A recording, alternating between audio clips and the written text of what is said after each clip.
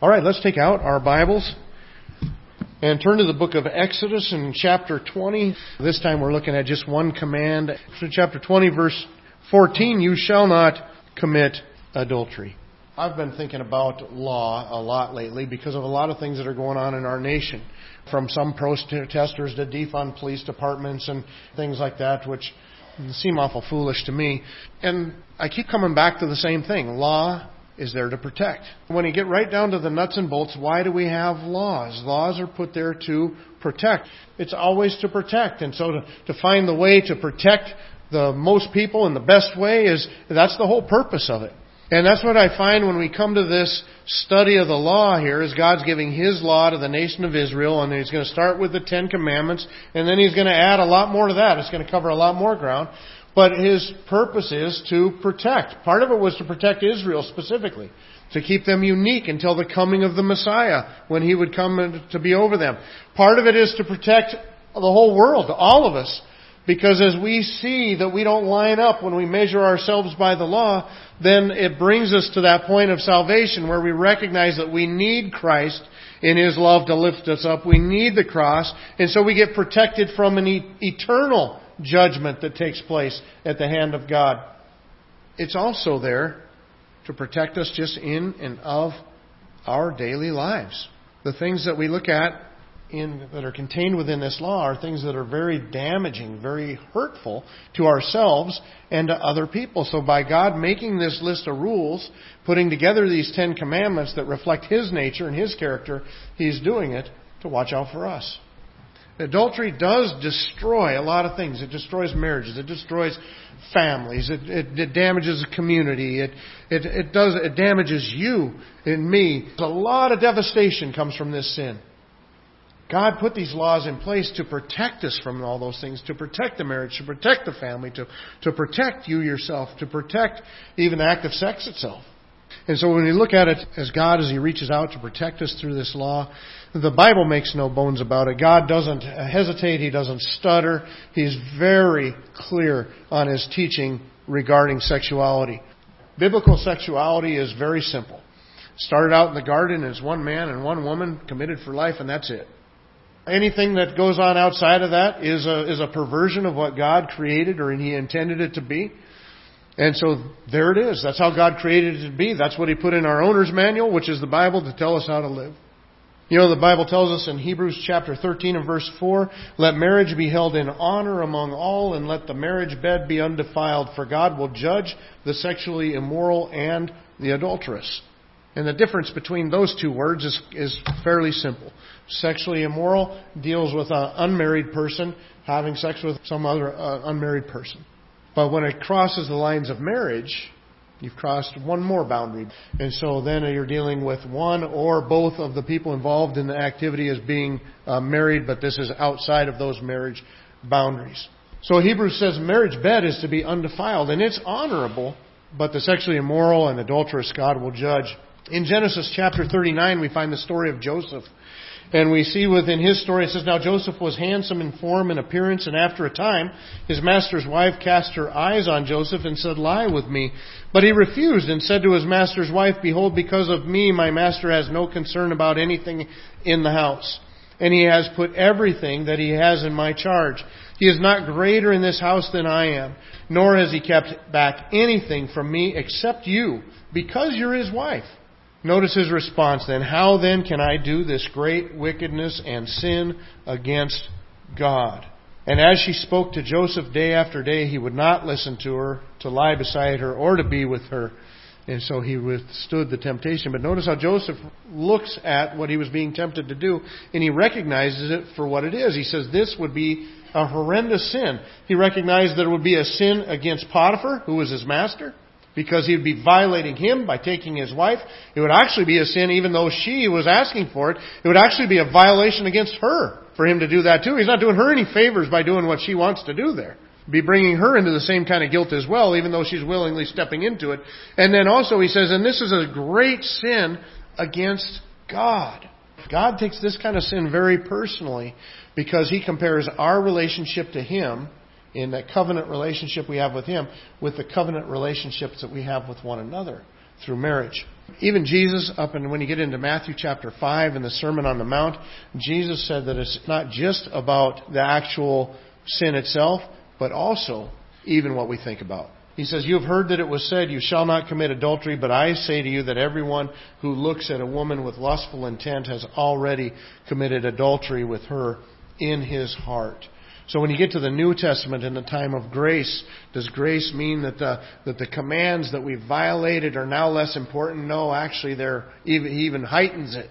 It's not just about what you did, it's about what you thought. In fact, we see the same kind of progression as we go through these 10 commandments. You notice in the last 5 commandments, which are toward other people, notice that it starts with actions, and then it's going to go toward words, which is lying and bearing false witness, and then to thoughts, which is coveting. And so there's even a progression within the 10 commandments that take us from our actions to our words, right down to our very thought life. Where is your mind? Where are your thoughts? And so the command that God gave to the Israelites many, many years ago, "You shall not commit adultery," is just as viable, just as important for us today as it was back then. But what is God doing with it? What is God doing with this command? What is He protecting? Well, the first thing I think was to start with the most obvious is that God is protecting marriage. When God made Adam and Eve, He made them to be husband and wife, and that they would be involved in this covenant relationship with one another, and He made a very simple formula. In Genesis chapter 1, verses 27 and 28, it says, "So God created man in His own image. In the image of God He created him, male and female He created them. And God blessed them, and God said to them, 'Be fruitful and multiply and fill the earth and subdue it, and have dominion over the fish of the sea and over the birds of the heavens and over every living thing that moves on the earth.'" And so we see God creating Adam and Eve for the purpose of being together, and that from them would come forth children. "The two shall become one flesh. You'll leave your father and mother, separate from them, unite yourself to your wife, and the two shall become one flesh." Now, that's going to take place in several different ways if you think about it. Obviously, there's a oneness that He wants within that relationship. A husband and a wife come together, and there is a oneness, there's a unity. They're now distinct from every other couple, every other individual in the rest of the world is outside of this unity. It's those two coming together as a unity. Now, that is experienced partially within sexuality as two people come together in a very physical way. It's a beautiful picture and experience of the oneness that God intended us to participate in, not just in a unity of souls, a unity of bodies as well. And then it's even represented, there's a pregnancy and a childbirth, because then when that child comes out, what is that child? That child is 27 chromosomes from the mother and 27 chromosomes from the father. And so he has 54 chromosomes. Those two are now seen in this one flesh, this one individual. And so God shows it in so many different ways. It's incredible. It's an awesome deal. In Genesis chapter 2 and verse 18, now remember, this is after He had spent 6 days of creating everything. And He says, after every day, it is good. He looks at what He made, it is good. He takes a look at what He made, it is good. He takes a look at what He's made, it is good. Every day. And then He gets it all made, and then for the first time God says, it's not good. It's not good that the man should be alone. I will make him a helper, fit for him. And in verse 21 and following, it says, "So the Lord God caused a deep sleep to fall upon the man, and while he slept, took one of his ribs and closed up its place with flesh.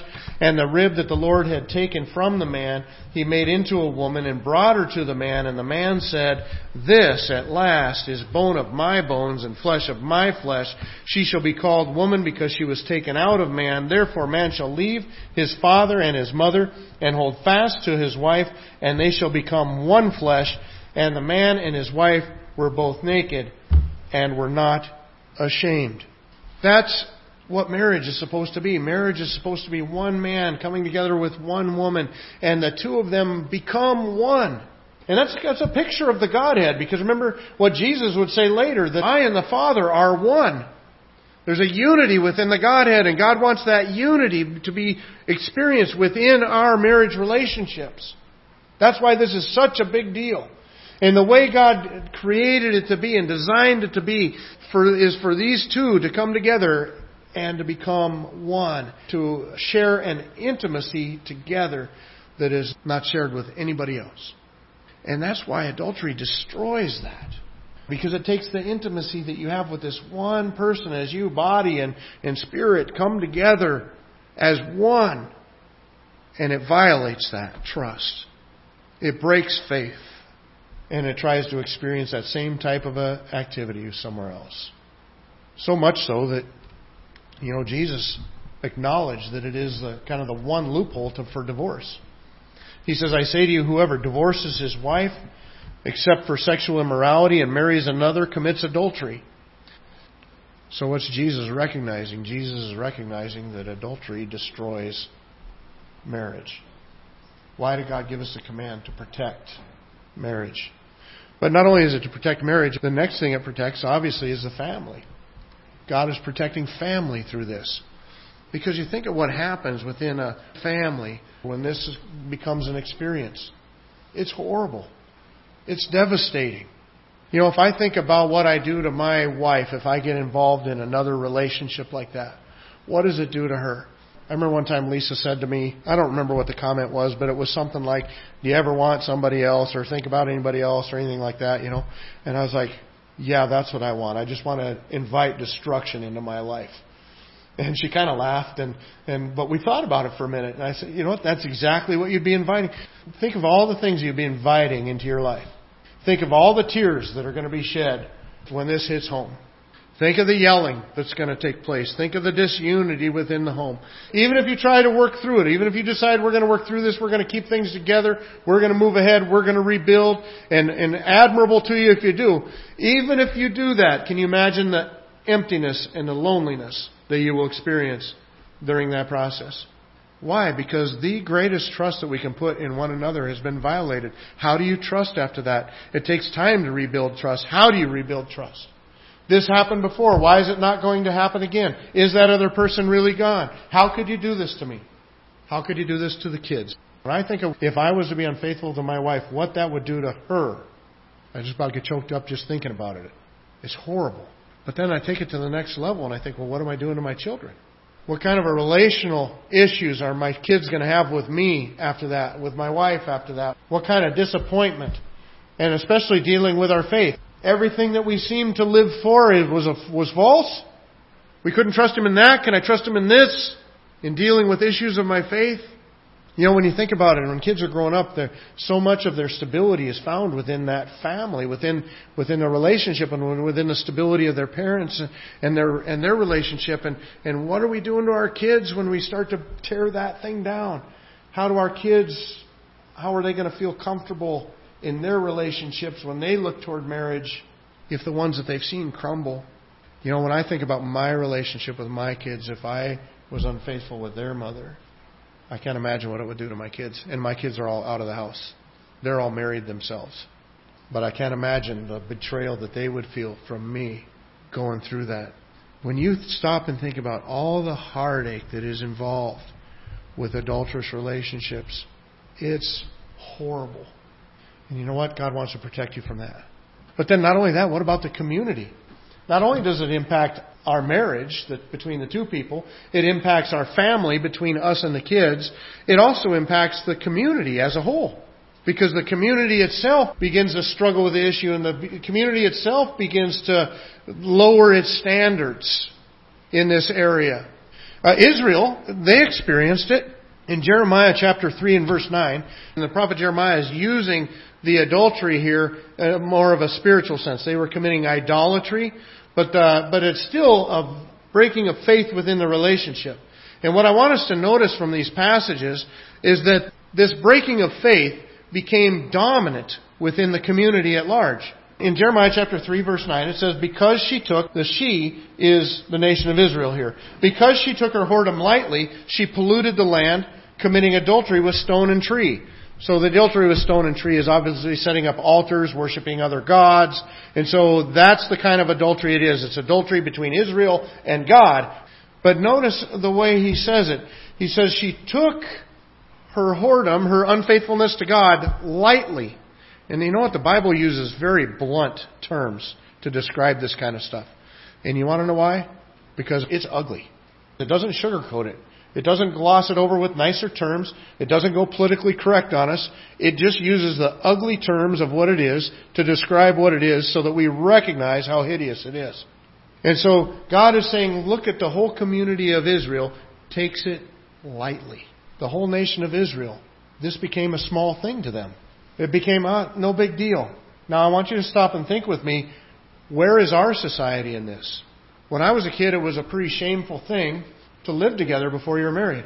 When you look at it now, I don't even know if it's even more common to do that before marriage. Our guard is dropping. We're taking these things lighter and lighter every day. The TV shows that you watch and that your children watch act like everybody's doing it and it's just fine. It's no big deal.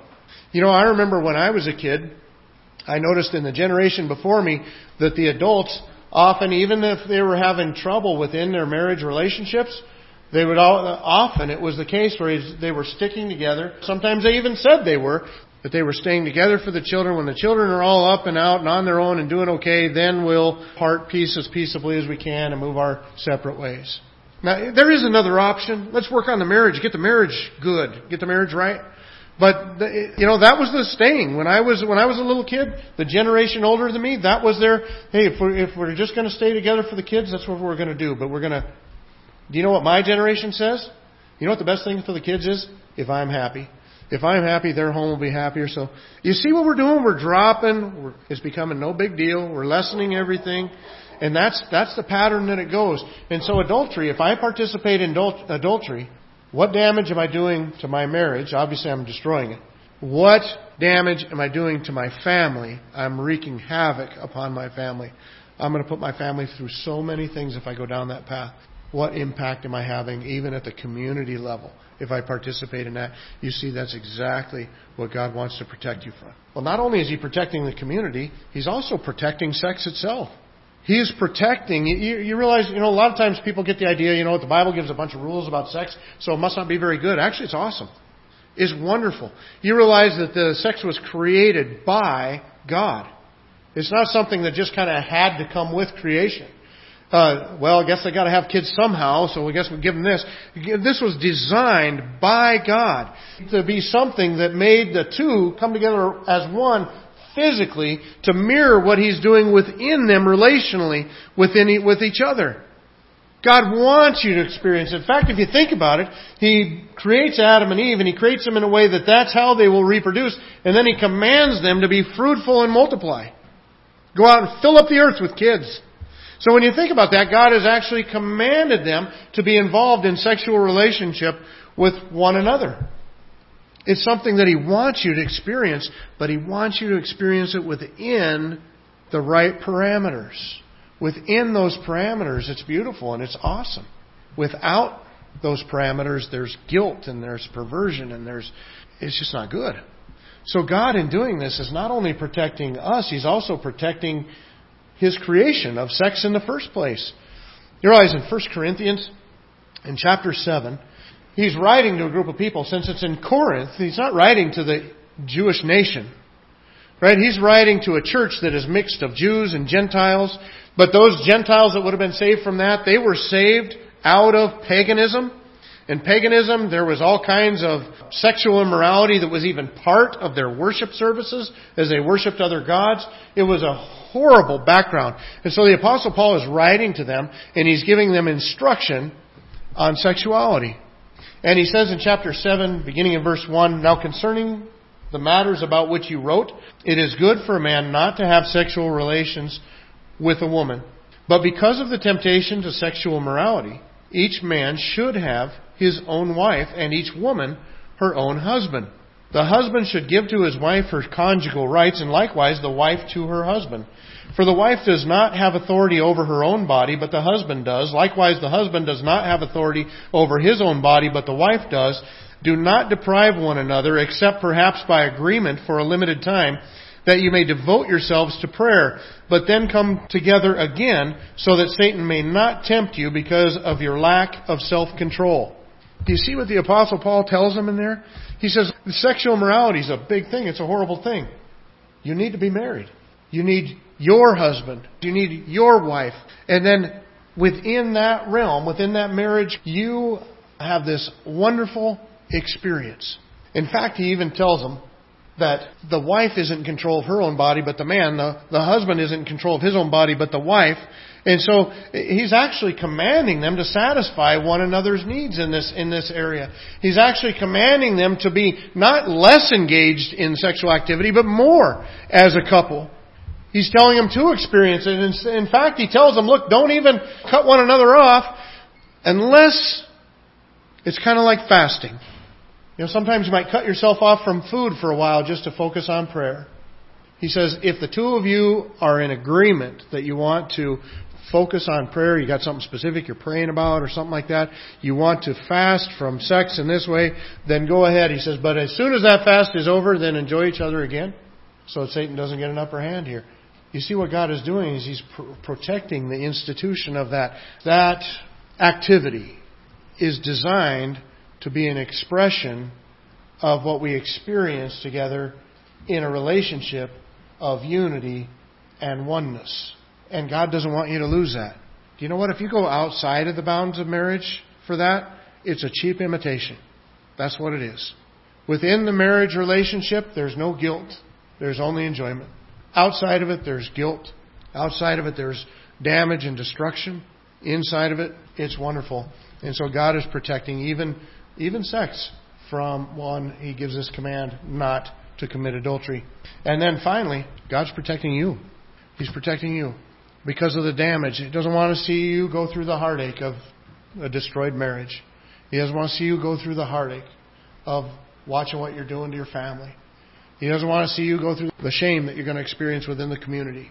He doesn't want to see you get a cheap imitation instead of what He really designed for you within that sexual experience. Even the polls and stuff like that all back it up. I remember, it's been a while, but I remember I read a book around the turn of the century that was called 5 Lies of the Century. And one of the lies that it dealt with is that the sexual revolution led to greater fulfillment. We found that the most satisfied people on the face of the earth sexually were people that were faithfully married to one person. You know what? It works. The things that God is trying to protect us from, if we do things God's way, it works. Because that's how it's designed to work.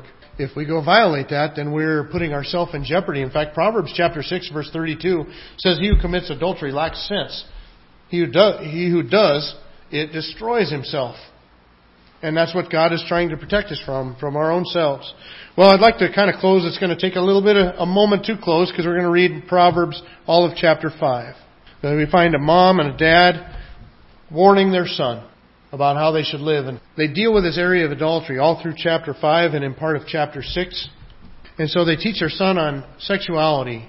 He says, my son, be attentive to my wisdom, incline your ear to my understanding, that you may keep discretion and your lips may guard knowledge. For the lips of a forbidden woman drip honey, and her speech is smoother than oil. But in the end she is bitter as wormwood, sharp as a two-edged sword. And so he's recognizing that his son is going to come across some very alluring temptations in dealing with this area of sexuality. He says it looks sweet as honey to begin with. In the end, it's bitter as wormwood. In other words, what it promises, it does not deliver. So he's warning him to be careful. Verse 5, her feet go down to death. Her steps follow the path of Sheol. She does not ponder the path of life. Her ways wander, and she does not know it. Notice the perspective. When we're tempted toward this kind of a sin, you know what we're doing? We're focused all at the moment, and it's a very self-centered focus. She does not ponder the paths of life. In other words, she's not thinking things through. She's not looking down the road. She's not recognizing that there's a morality that she's violating. She's not concerned with that. The only thing that she's concerned about is the pleasure at the moment. He says she's not thinking to the heartache that's coming down the road, to the damage that's coming down the road. And so it's very, I just called it short-sighted. Well, then he goes on to the next section in verse 7. And he tells his son about the regret that he's going to face if he goes the wrong direction. He says, and now, O sons, listen to me, and do not depart from the words of my mouth. Keep your way far from her, and do not go near the door of her house. That's a great tip for handling temptation. Just stay as far away from that temptation as you can, so you're not even thinking about it. Lest you give your honor to others and your years to the merciless. lest strangers take their fill of your strength and your labors go to the house of a foreigner. And at the end of your life you groan when your flesh and body are consumed, and you say, how I hated discipline and my heart despised reproof. I did not listen to the voice of my teachers or incline my ear to my instructors. I am at the brink of utter ruin in the assembled congregation. Strangers are going to have what would have been yours. You know, I can think of a whole host of country songs that say exactly what this Proverbs does. You know, what's the one about that? Who's that man living my life? What's it say? It talks about who's that living in my house, driving my car, I think it was. I think he even owns his dog in the backyard. His kids living in his home. He's like, who's that man living my life? That's exactly what this Proverbs is saying. This proverb is saying, look, you follow that path and everything you've been building in your home, your family, you're going to lose it. Somebody else will take your place in that home. How many people today are running their own home with their income and another home with part of their income? Why? Because of this very thing. I think over 50% of divorces point to adultery as the cause for them. Regret. On the positive side, he says, now, this is what you get if you stay at home. And we find contentment. And we find enjoyment. We find satisfaction. He says, drink water from your own cistern. Flowing water from your own well. Flowing water. Nice, clear, cool, crisp. Experience that. If you want to experience that kind of refreshment in your life, in your marriage, in your family, then drink water from your own cistern. Running water from your own well. He says, should your springs be scattered abroad, streams of water in the streets? Let them be for yourself alone and not for strangers with you. Let your fountain be blessed and rejoice in the wife of your youth, a lovely deer, a graceful doe. Let her breast fill you at all times with delight. Be intoxicated always in her love. He says, enjoy her. Be intoxicated by what you can have together with her, that intimacy. It's awesome. It's amazing. And compare it to what he just talked about. The dripping honey at the beginning, total bitterness in the end. The life of regrets. You know, I told you that recently even, I think. My dad's sex talk to me was very short. It was like one sentence. He just looked at me and he said, Greg, for 20 minutes of fun, you can ruin your whole life. What was he saying? If you just act in the moment, you're going to regret. You're going to regret. Well, that's what Solomon is doing here with his son. He's saying, look, you're going to have a life of regrets if you go the wrong direction. Otherwise, what can you have? You can have a life of complete satisfaction, enjoyment in that part of your relationship with one another. And then he brings us to the very last part. He points out the judgment of God. He says, for a man's ways are before the eyes of the Lord, and he ponders all of his paths. And in other words, the Lord's watching everything that we're doing. And we're going to stand before a judgment before Him, and we're going to be held accountable. And then it also recognizes that there's a trap to sin. In verse 22, the iniquities of the wicked ensnare him, and he's held fast in the cords of his sin. How many people have we seen, maybe we've even experienced ourselves, that you start participating in a sin and pretty much you feel like you can't stop? It's because sin brings you into bondage. Sin ensnares you. And then lastly, he points to the effects of sin. He says he dies for a lack of discipline. And because of his great folly, he's led astray. God is protecting you from all of that by this one simple command.